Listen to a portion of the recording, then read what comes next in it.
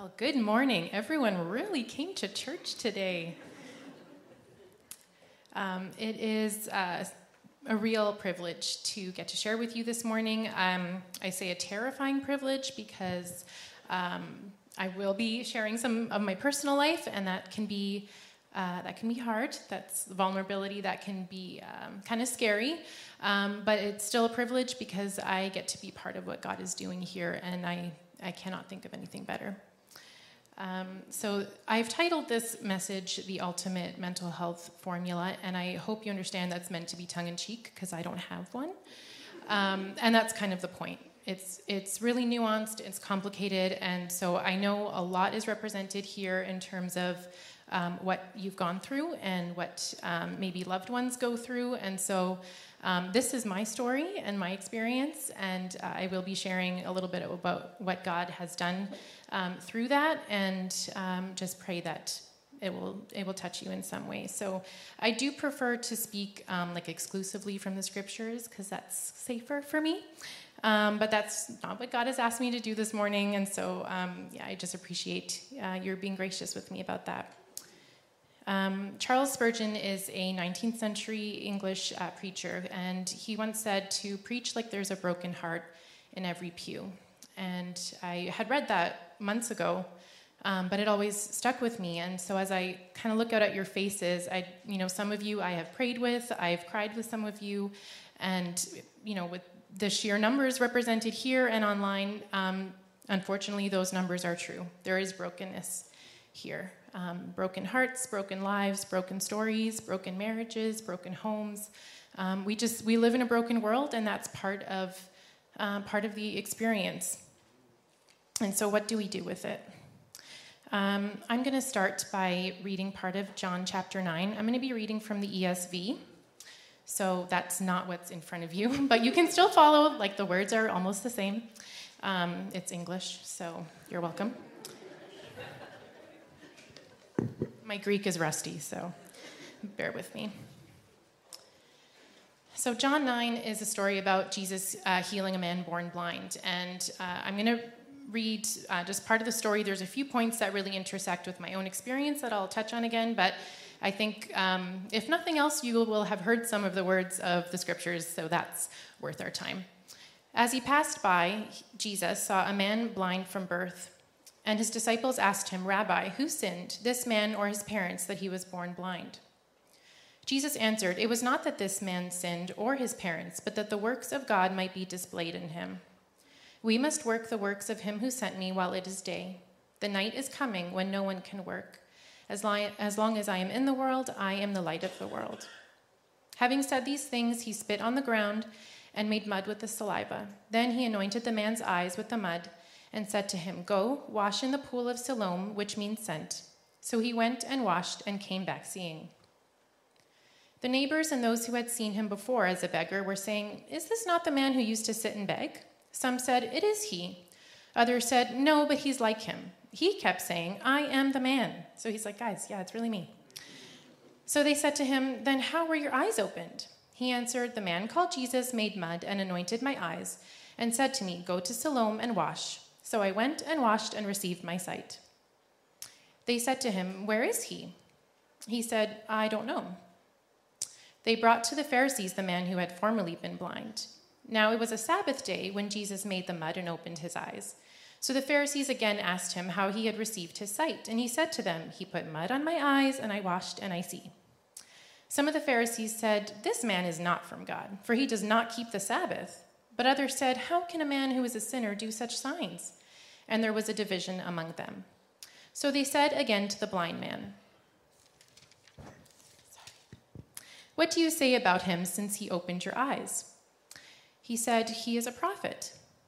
The Jews did not believe that he had been blind and had received his sight until they called the parents of the man who had received his sight and asked them, "Is this your son who you say was born blind? How then does he now see?" His parents answered, "We know that this is our son, and that he was born blind, but how he now sees we do not know, nor do we know who opened his eyes. Ask him, he's of age, he will speak for himself." This is something that John does that I love. He's always got stuff in parentheses, little extra information for us. Sometimes it's about himself and how much Jesus loves him, and sometimes it's about how he's faster than Peter. But always like some extras, so I like that. His parents said these things because they feared the Jews, for the Jews had already agreed that if anyone should confess Jesus to be Christ, he was to be put out of the synagogue. So this is really kind of an attack on their social status. Therefore his parents said, "He's of age, ask him." So for the second time they called the man who had been blind and said to him, "Give glory to God. We know that this man is a sinner." And this is my favorite part. He answered, "Whether he is a sinner, I do not know. One thing I do know, that though I was blind, now I see." I'm just going to take a second to pray. Lord Jesus, we thank you that your sacrifice means that we have access to the Father. We thank you that your Holy Spirit can indwell us and teach us and guide us and lead us and counsel us. And as we just address the topic of mental health, we so need that. So just open our hearts now to receive what you have for us, and we thank you that you truly are with us as we go through. Amen. All right, switching gears a little bit. This is me and my son, Charlie. He was a few days old in this picture, and I'm like pretty sure that's like a gas smile, because that's how that goes at that age. But, you know, as parents, you take it. Like, whatever smile you get at that age is great. I had what was considered a, like, unicorn pregnancy. So there was no nausea or, like, morning sickness or back pain or, like, extreme fatigue. It was just, like, smooth sailing the whole time. And I can see, like, the daggers of women that are like, you don't want to keep telling us about that. But I promise, like, you'll feel sorry for me soon. It was great. I was a high school teacher at the time, and I taught right up until the last day before Christmas break. And then Charlie was born on New Year's Eve. And that's significant because it also happens to be like the darkest and coldest days of the year. And once all the Christmas lights are put away, you really are just left in the dark. And for, you know, as wonderful as those early, like my pregnancy went, I was extremely blindsided by postpartum depression. It was just not what I expected at all. But basically, until Charlie was about 4 months old, I didn't even want to hold him. I would care for him and his physical needs when he needed something, but otherwise I couldn't. And it was, I can see a lot of you glancing over at him. We had this talk beforehand. Yeah. This is not brand new information, so we're good. We're good. Yeah, I'm not that bad. It was very confusing, very dark, very isolating and lonely. A lot has changed for like the postpartum world, and there's a lot more out there about like, how are you doing? Not just how cute is your baby. And so that was really, like I said, just blindsiding. I did not expect to feel that way. After that, every kind of time frame after that, January and February, I had seasonal affective disorder. So like seasonal blues, seasonal depression, you know, in the winter when you kind of like don't want to go out or see anybody or do anything. That became standard for me every winter, and I never had it before. But it was in January of 2022 when, the same kind of seasonal stuff came up, and it was not a surprise, and it wasn't a big deal, and I knew it was coming. And February was the same thing, and usually by March, things kind of start turning around. And I get like a pep in my step and, you know, ready to see the world again and leave my house. But this time, so March, April of 2022, rather than the depression part lifting, I started to get anxiety attacks. And I was getting them about every 2 or 3 days a week. Just heart palpitations, kind of like how I feel right now. Just kidding. But yeah, just like kind of shaky all the time and very extreme brain fog. Like I could not process anything in my mind. And the depression was getting worse. So I would wait for my husband to come home, and I would just go to bed like in the evening at an unreasonable hour. And just I struggled a lot with a lot of that. We would, go to see friends or something, and I would just go to the bathroom and cry for no reason, just chopping vegetables and have an anxiety attack. It was very confusing, and that went on for several months.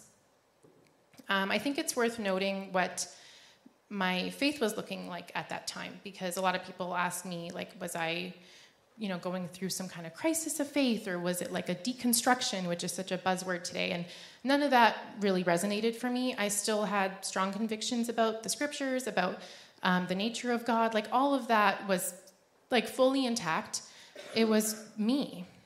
It had nothing to do with God. But I was not praying. Not that I didn't want to, but every time I tried to, I would just cry. And it wasn't like a hysterical, dramatic cry. It was just I'm choking, and I can't get words out, and I don't hear you, and it was just dark. And many of you know how much I love the scriptures, and so I usually do some kind of reading plan through the year, and that year I was only listening to the scriptures, which is nothing wrong with that, but to sit down with my Bible and have notes out and highlighter and stuff, I didn't have the capacity for any of that. So I would just put it on my phone while I got ready in the morning, and that was sort of my time with God. And it wasn't doing much for me, but I really couldn't do much more than that at the time. I was still, for part of the year, still leading Bible studies here, still writing a blog and podcast that I was doing, and then partway through the year, I just stopped all of that. I just couldn't really do anything more than that, and it just left me sort of frustrated and wondering why I was experiencing what I was experiencing. And this is kind of the first part that I wanted to touch on in the passage. In John 2, it says, his disciples asked him, "Rabbi, who sinned, this man or his parents, that he was born blind?" And I think that we all kind of answer those questions when we are faced with things that are hard. Why is this happening? Where is this coming from? What's the trigger? What's the, what's the reason I'm going through this? And what did I do to deserve this? I felt like I was doing all the right things, so why is this happening in my life? And Jesus answered the disciples, "It was not that this man sinned or his parents, but that the works of God might be displayed in him." And this, frankly, is of no comfort to me. I think a lot of us do want God to be glorified in our lives. We just don't want it to be through suffering. We don't want to go through hard things to be the kind of people that we want to be, or that we believe God wants us to be. We want to get there without the suffering. And it's hard to kind of accept that, I want to be a patient person, but God, don't put people in my life that force me to exercise patience. I want to be compassionate and see somebody hurting and really empathize with them, but I don't want to experience something that forces me to really relate to their experience in a way that says, I really know what you're going through. We don't want that, right? We want to just be the kind of people that God wants us to be without going through the suffering. Which is why I don't like that. So we're just going to skip down to John 9, 6, and 7. We won't go through every verse. So this is the healing part. So Jesus spit on the ground and made mud with the saliva. Then he anointed the man's eyes with the mud and said to him, "Go wash in the pool of Siloam," which means sent. So he went and washed and came back seeing.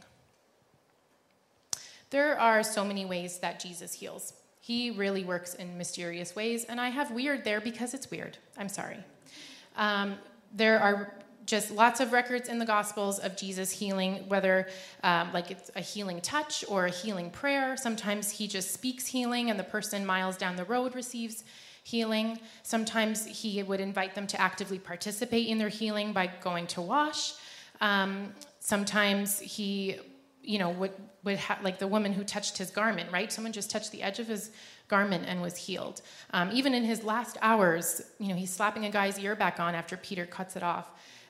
So there's so many ways. And this one, I know this is going to sound irreverent, but like this one's so weird to me.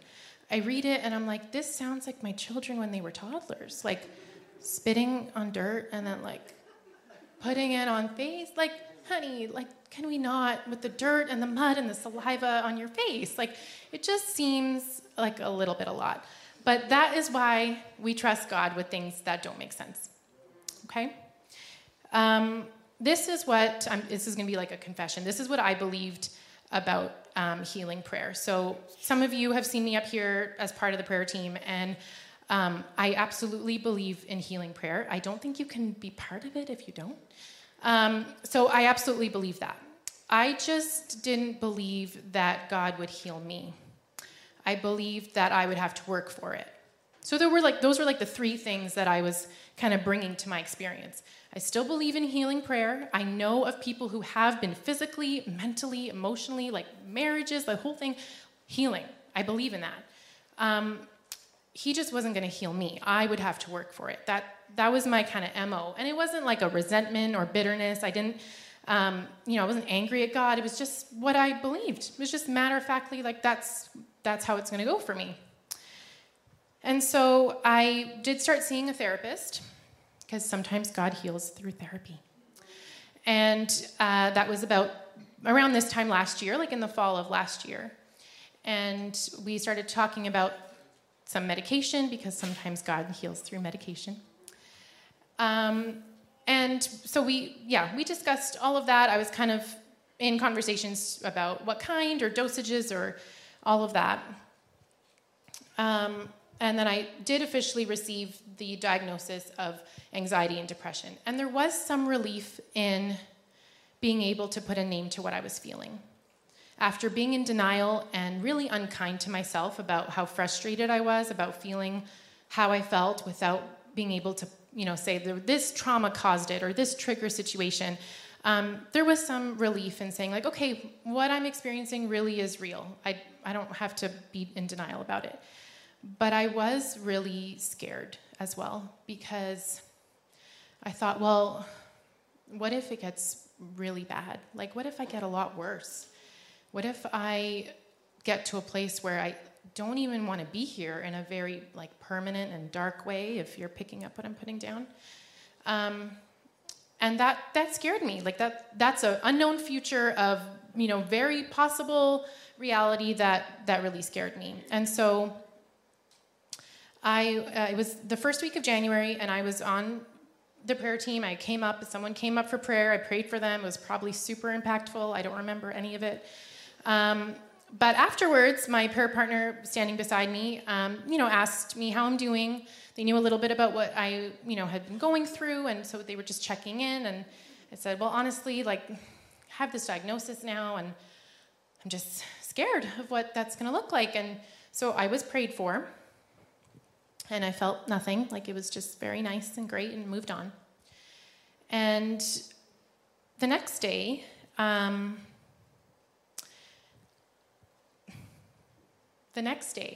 sent my kids to school. It was the first day of the new school year.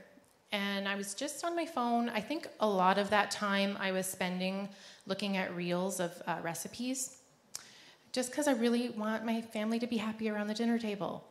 That's how I was spending a lot of my time. And so I was probably doing that, but I had enough clarity of mind to just ask myself, what am I doing that's actually helping me get better?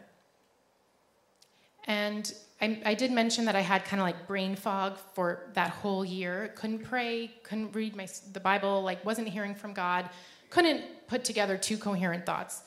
But I had enough clarity of mind in that moment to decide to make some changes. And so the first thing that I did was take things away. So before you can add things to your life, you got to subtract. I'm not great at math, but I think that's how it works. So I did things like I put my phone charger in my kitchen. So I no longer look at my phone first thing in the morning or right before bed. I put limits on my social media apps and took them away from my homepage. So I got to dig through folders to find them. And I also put my phone on permanent do not disturb, which means that if you're not my husband or my kid's school or our family doctor, like, you're going straight to voicemail, which I know sounds really harsh, but like, do I want to be immediately available to everybody all the time? It was causing like more anxiety for me than I needed. So unless you fit in those categories, you're going to wait to hear back from me.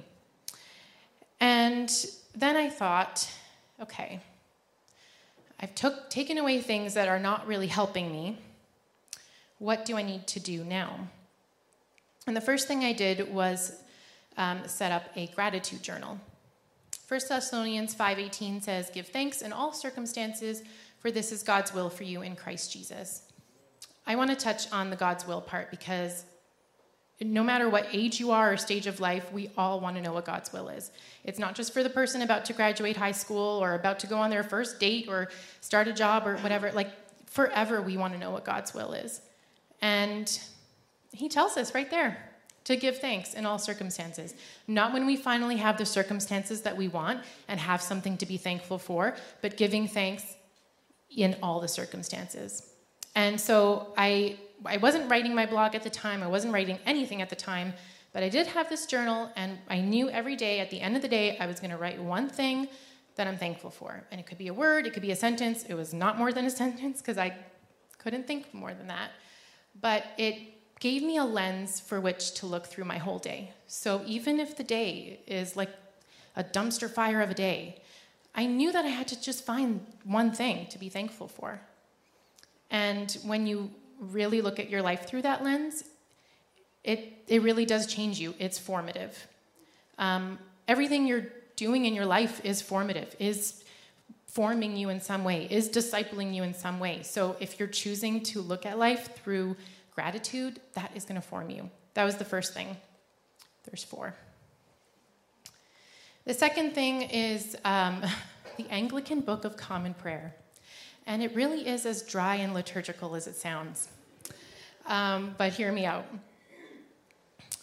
Because I couldn't pray, and I really, really wanted to, I downloaded this app.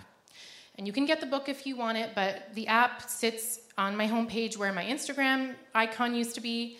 And so for a while, I, out of habit, would just click that spot. And rather than seeing, my news feed, it was the Book of Common Prayer. And they have morning prayers and evening prayers and midday prayers and prayers of supplication and, all kinds of prayers that, as, are dry. They are. The morning and evening prayers are the longest, so they would take me about 15 to 20 minutes to read through. They have Old Testament scriptures, New Testament scriptures, Psalms in the middle, other prayers in between. And I sat there, and I would just scroll, reading these prayers. And just scroll, reading the prayers.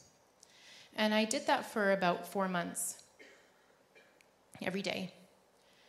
And again, it was another habit-forming sort of discipline that I added to my life. And then I was actually able to talk to God. So it was doing for me what I couldn't do. It was setting up a guardrail for me that I wanted to connect with God, but I just didn't have it in me to do it. And so it was sort of praying for me. I also started seeing a spiritual director who's taught me a lot about meditative prayer and imaginative prayer and even just like reading scripture and sort of like imagining yourself in the story. I normally read the Bible for like the academic side. I really enjoy that. And so kind of stepping back and being part of the story has been kind of interesting. And the next thing that I did, this is another great app if anyone's interested, but this is sort of where it comes from for me. Mark 1:35 says, "Very early in the morning, while it was still dark, Jesus got up, left his house, and went off to a solitary place where he prayed." And I have those things in bold because I just think we need to pay attention to that. While it was still dark, that's when we're most tender to the Lord. And I don't want to get legalistic about the time you spend with God. I don't think that matters. You obviously just find the time that works best for you. But, in the morning when it was still dark, to start his day, he would leave, go somewhere else in solitude, and prayed. And he's God. He knew he needed that. The verse right after that says that at that point his disciples came to find him, and he told them, okay, we're going to go and minister in another town. And I just wonder, would he have decided to do that if he had just kind of rolled out of bed with them? I don't know. But time spent with the Father actually helps us guide our steps.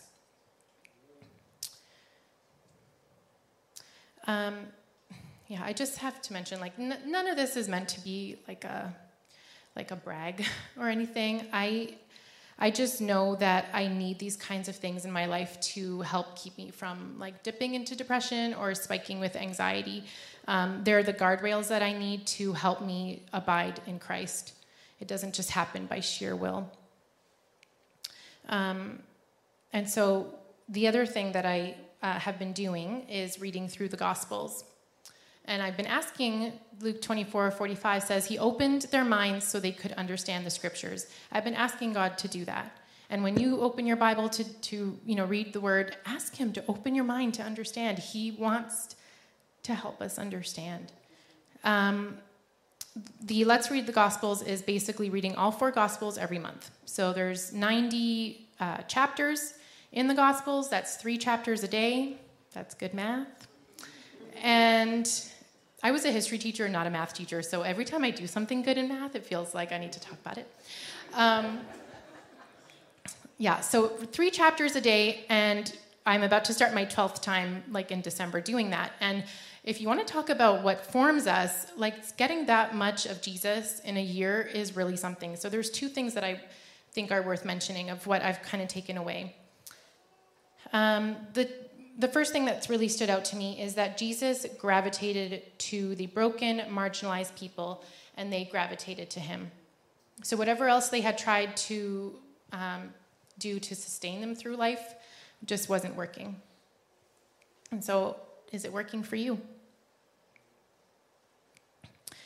Are you broken enough to recognize your deep need for him? All those people came to that point where they were desperate enough to go to the source. The other thing I've noticed is Jesus' way of life. He was God, yet he still prioritized rest. He still prioritized time in the scriptures, in solitude, in prayer, in community. And he modeled for us a rhythm for life that for some reason we think we can get by these rhythms and that we would be fine without them. So I've been trying to make sense of what happened. What came first, the healing prayer or the lifestyle change? The last verse that we'll look at from the John passage is verse 25. He answered, "Whether he is a sinner, I do not know. One thing I do know, that though I was blind, now I see." So see, I don't know everything about Jesus. I don't know what the formula is. I don't have all the answers. I just know that I was broken, and now I'm whole, and I was lost, and now I'm found. I'm alive. I was dead, and now I'm alive. And I was blind, and now I see. There's actually 27 verses in that John chapter containing debates of who Jesus was and what really happened. And so I kind of do that as well. I kind of wonder, what happened? And so I have to say, the rhythms of life that I adopted didn't save me or heal me. There's no power in those structures. But the habits are sustaining me and keeping me connected to the vine. They help me to abide in Christ. See, in this world, we will have trouble. He told us we would. We should expect it. I should not have been surprised by the anxiety or the depression. Sometimes these things are just part of life, but as I try to make sense of the healing, all I can make sense of is this. Titus 3:4-5. "But when the kindness and love of God, our Savior, appeared, he saved us not because of righteous things we had done, but because of his mercy." So I actually haven't had an anxiety attack or a depressive episode since I was prayed for. It's not like I decided to change my life and slowly those things went away. He was merciful enough to free me from that even before I got my act together. Because I didn't even believe for my own healing. I didn't even believe it. I didn't even believe that he could do that. But he chose to do it anyway because he's kind and he's loving and he's merciful. And it's because of his character that we can have hope for change, not because of what we bring to it. But he still asks us to be part of our healing. So those are the things that we can actively consider. Eugene Peterson says, there's a long obedience in the same direction. So we, have to ask ourselves, who do we want to be in 5 years? And how are my habits serving me and getting me to do that? Some of us absolutely need to see a licensed therapist, or take medication, or change jobs, or get some fresh air, or stop eating gluten. Like, you know what you need in your life. I'm not suggesting adding more things. The hymn that we'll sing at Christmas is, let every heart prepare him room. How are you making room for the healing that you crave? You have to ask yourself that question, and then take those steps to do that. So before we change our daily rhythms, consider what needs to be removed that's just not actually serving you. So turn down the volume, take a walk without AirPods, leave the radio off when you're driving. There are so many podcasts and books out on how to practice the way of Jesus, how to live with the rhythms of his life. But make space to hear what that might look like for you. Sorry, just a second. I will ask the worship team to come up at this time. And prayer team, you can wait a little bit. So here at Meadowbrook Church, we are helping people take their next steps with Jesus, upward, inward, and outward. I do have some practical things about each one. So James 4:8, draw near to God and he will draw near to you. John 15:5, if you remain in me and I in you, you will bear much fruit. Apart from me, you can do nothing. So ask yourself, do I live like this is true? Do I abide in Christ? What are some practical steps I can take to grow in my upward relationship to God? For inward, I love this verse, Romans 15:13. May the God of hope fill you with all joy and peace as you trust in him, so that you may overflow with hope by the power of the Holy Spirit. See, we can't muster hope where there isn't any. So acknowledge that the next step has to be some kind of step towards God, the God of hope. So imagine being filled with joy and peace beyond circumstances that may not be changing anytime soon, hope and joy in trials that can't be ignored. But it's as you trust in him. That's the part that we bring to it, to do that inner work. And then we move from not just a glimmer of hope, but overflowing hope, which is by the power of the Holy Spirit. So what are the steps that I can take towards inner healing? How do I practice the way of Jesus by adopting new rhythms for life? Do I need therapy? Do I need accountability? I would suggest take that verse, have a friend text you once a day and ask you, did you sit with that verse for 5 minutes? Just read it over. Wait to hear from God. This is getting a little preachy, but you should try that. It's really good. Outward. In his name, the nations will hope. Matthew 12:21. And Acts 4:12. And there is salvation in no one else, for there is no other name under heaven by which we must be saved. Prayer team, you can come up. The end goal is to know God and to make him known. We share about the things that have changed us because we want others to experience those same benefits. So in the end, I guess that's really the formula. Jesus is the source. We do the work of living by Jesus' rhythms, by adopting his practices of way of life, and then we invite others to join us. Let's pray. Holy Spirit, we thank you so much that you care about the inner work of our lives. The scriptures say that you actually counsel us. So maybe we do need to see a counselor, but you are the ultimate counselor. So show us. Give us some clarity of mind. And what are the areas of life that are not serving us in a way that leads us closer to you? Some of this might be so new for some people here, and my prayer is that you would be inspired to take your next step with Jesus. Maybe you don't know him at all, and what an amazing opportunity to be prayed for.